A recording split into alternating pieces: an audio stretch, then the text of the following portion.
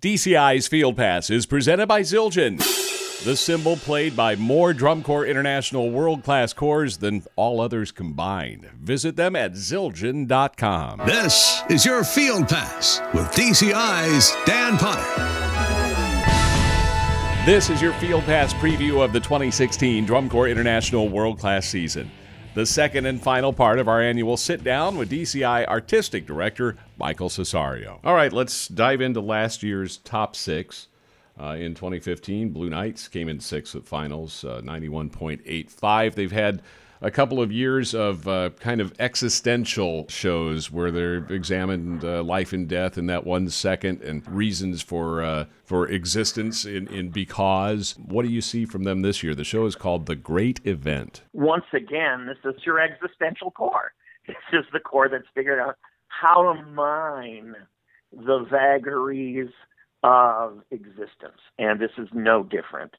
It does, however, I mean, you've got some Elliot Goldenthal in there, and if you know him and his work, you know he's keenly emotional, and yet at the same time, at first he strikes you as very abstract. So I think that they're not playing around. Their percussive movements are always, a voice of change, and I think the whole show becomes that. It's really kind of about the courage that you find in the fire of change. As the change happens, do you embrace it? Do you reject it? And of course, it's the Blue Knights, so your guess is as good as mine as to where they'll take that. But I don't think in any way it's predictable. And that's one of their strengths is you go, I would have never thought they took it there. And that's exactly where it should have gone. So I think one of the reasons the crowd reacts so strongly to them is it's an unpredictable satisfaction. They get there. We didn't see how they were getting there, but when they get there, we go, yes, that's exactly where I wanted that to land. And as we've seen the last couple of years, and I think this is the culmination of those ideas, I think that they are not afraid to be more forthcoming with the idea, a little bit reaching out for the audience a little bit. They've been very careful about how they've done that and recreated a whole identity. And this one is just so strong because it has the fuzzy edges. You know how every time you're told to look at an abstract painting, they said the whole point of great abstraction is the viewer fills in the rest. And that is my definition of the Denver Blue Knights. The audience fills it in. So it becomes a show meaningful to each person. But they're going to take us on that ride. I'm looking forward to it. Last year's number 5, Santa Clara Vanguard, pardon the pun, shocked us with Spark of Invention. This year, kind of an elemental show, too, Force of Nature. Force of Nature. You're going to get all the forces that nature throws at us. And I think that means you're going to see the differences in the four seasons. I don't think it's a four-season show. Ha-ha, happy winter. Ha-ha, happy summer. Ha-ha, happy spring. I think it really is the kind of force that nature can whip up in those seasons. This is a way of doing a story, non-story. So I think that, again, they are finding the right hook for Santa Clara. They've been in that median area that they hate being in. They like to win. And again, it's time to reinvent yourself. But they've got Scott Coder in there now, who's a master programmer. And he understands contrast, and he understands when to go for the intellect and when to go for the heart. So I think that whole team, because, you get Paul Rennick and J.D. Shaw. His brain makes my brain explode. He's so thoughtful. And Sandy Rennick, too.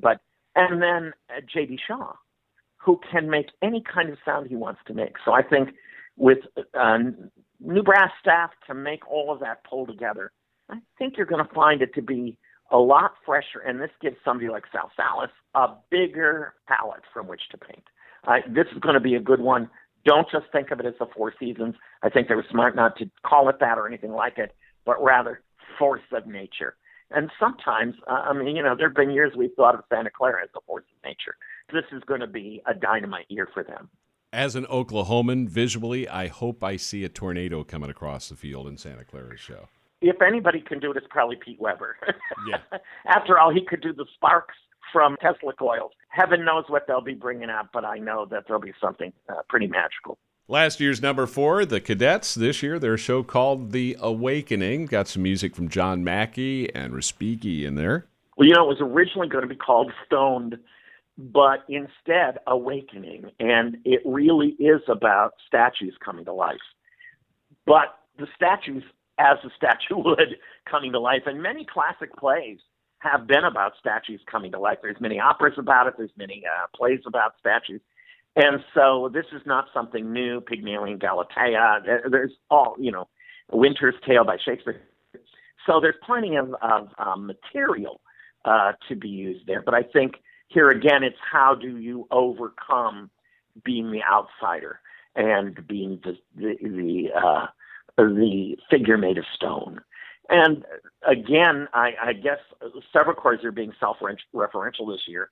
But, often we think of the Cadets as being made of stone. They stand at attention. They do. And this is a case where they're explaining, this is how it is.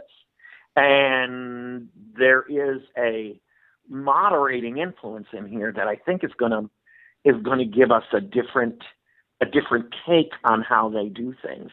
I think that visually they're going to have just a different base from which to work. And that should give them a nice variety, a different way of looking at things. Daryl Pemberton writing a lot of the big drill.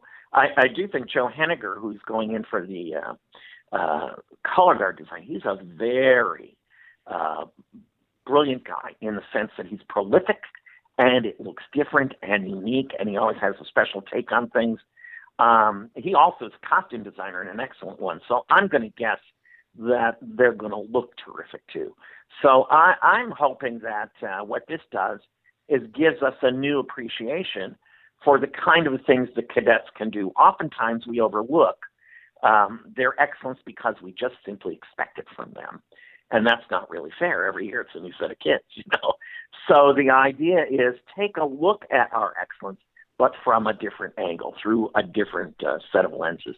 And I think that's what's going to happen here. And starting out with Pines of Rome, I know they're doing Villa Borghese and maybe Appian Way. I can't remember exactly which two movements are doing, but man, for drum corps fans of a certain age, that's going to harken back to Star of Indiana 91, just one of my favorite charts. It's going to be good to hear that music on the field. For drum corps fans of a certain age, it's going to hark back to the Cavaliers. Sure. What is that, 83? But I think this is Jay Bocook arranging. You're not going to get your standard anything. It's going to be something big and strong. I think it's interesting to hear some of this because we know it. So it's a challenge. Can they do it better, more uniquely than what it's been done before? People come to me and say, why are they doing tunes we've heard before? And I go, every generation deserves its own Pines of Rome, doesn't it? How old were these age outs in 1991? Because they weren't living in 1984. Yep. So let them have their shot at a Pines of Rome. And let an audience, if you've been around the block with this tune a couple of times, you go ahead, sit back, relax, and enjoy. And if this is new to you, get ready because, there's some wild stuff going on in that piece. And I think we're going to hear it we're always going to hear it. When the Cadets do anything, they do it in a different way. So looking forward to this one. Well, in the last year's number 3, the Bluecoats, Michael, we're kind of used to, I think, Blue Devils being the ones who keep their show announcement closest to the vest and reveal it just right before the start of the season, if not the start of the season.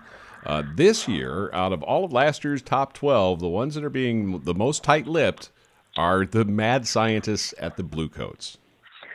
It's funny you call them the mad scientists. I always call them mad scientists at DCI, and they're at it again. Actually not revealing the show title and all of that. That's actually really old school. Right. You try and be a surprise when you walk through the through the tunnel at the first show of the year. And they're keeping tight-lipped. I know it, but I'm not going to tell because Dean Weston will come with a shotgun. So I think that what I will say is they are crazy. They will make you think that somehow gravity has been suspended. And and they are playing, again, they done found the stroke. They are clear advocates of 21st century music. And so we will get some dark, exotic things. I think that we're going to get some very original and new, wacky stuff that the audience loves when they play because they know how to present it. But I think that at some point when we get to Pink Floyd, you're going to wonder what the heck, Great Gig in the Sky. You're going to wonder what the heck is going on, because this is music from every conceivable source. But they put it together in such a way as I think, what I've heard of it, I think it's Doug Thrower's best arranging. Wow. And by far. And their drum people are so brilliant. I really think they're the ones that took these huge chances last year with electronics. And they've always been kind of right in there, the leaders of that. And I think that they've learned a lot.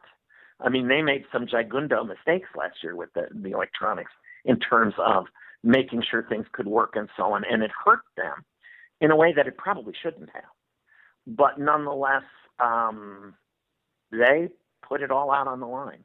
And I think this is going to be a year where every section of that brass line delivers the goods on the same level as any champion has ever. Last year's number 2, straight from the Inferno, was Carolina Crown, just less than a half a point behind Blue Devils, the 2015 champion.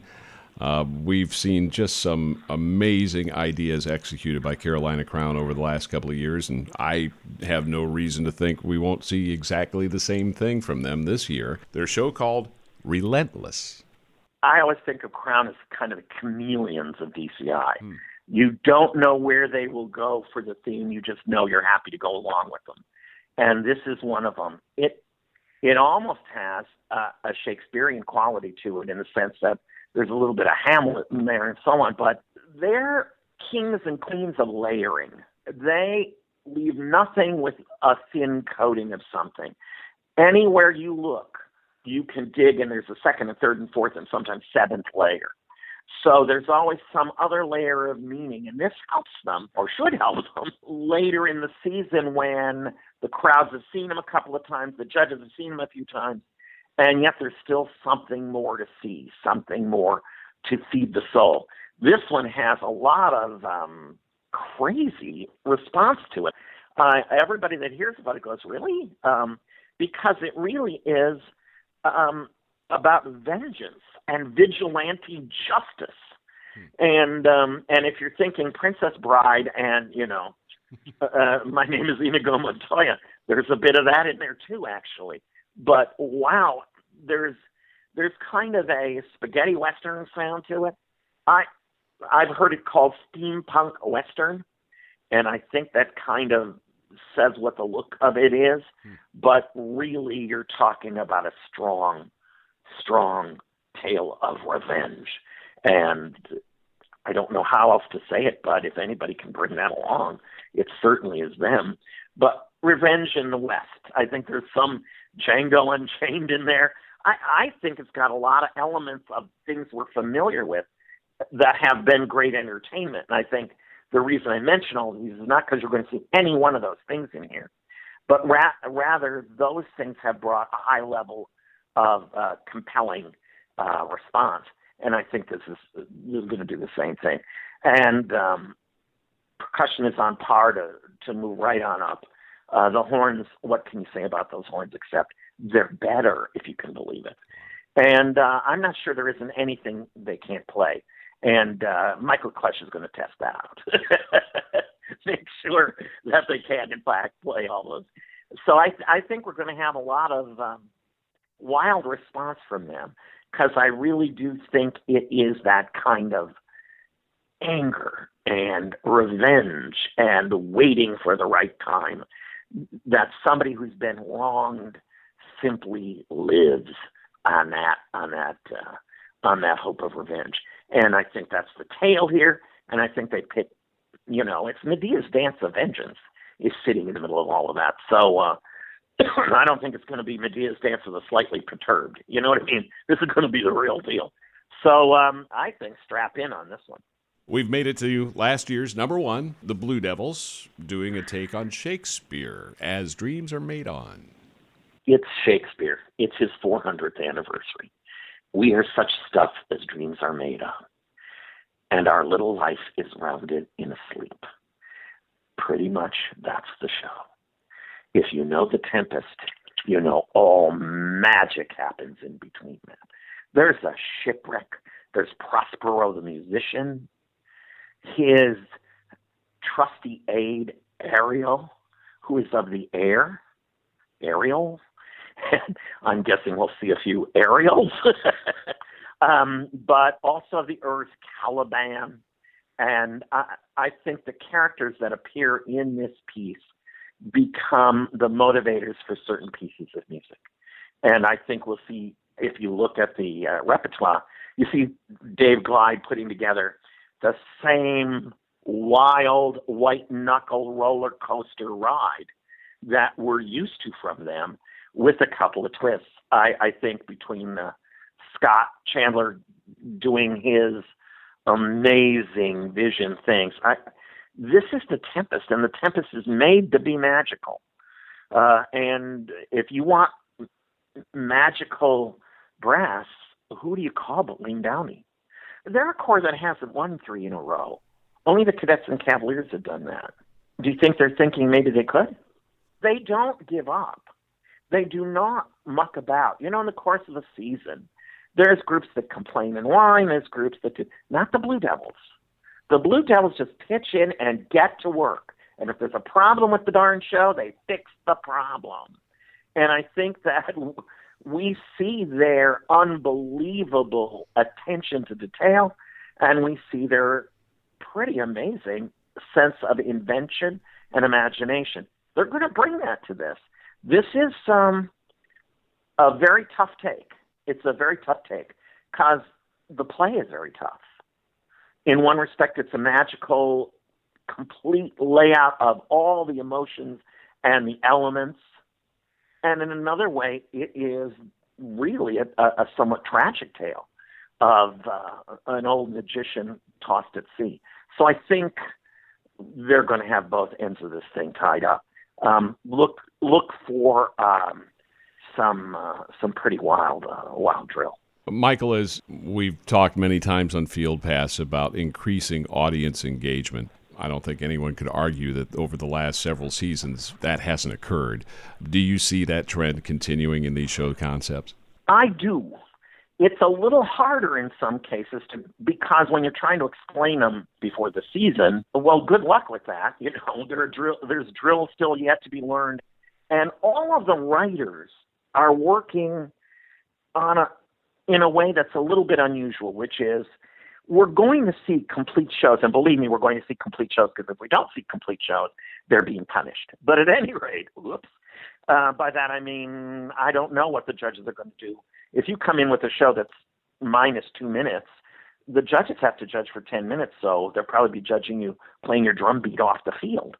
But we have gone for the audience. We have gone to make sure the audience is understanding of what they're seeing, and the shows you're going to see are going to be complete. That doesn't mean they're going to be fulfilled, because the shows do grow in the course of the season. And that's partly because the creators and the writers, as they see it, it's just how a Broadway show is put together. When you're out of town in Chicago or Boston, the show is done. People are applauding at the end, but that doesn't mean this song isn't going to be pulled out and another one put in, or this idea isn't working as well, and so they will do. And we're seeing more and more of that as change and modification take place in the course of the season. So they're putting a lot of weight in that basket.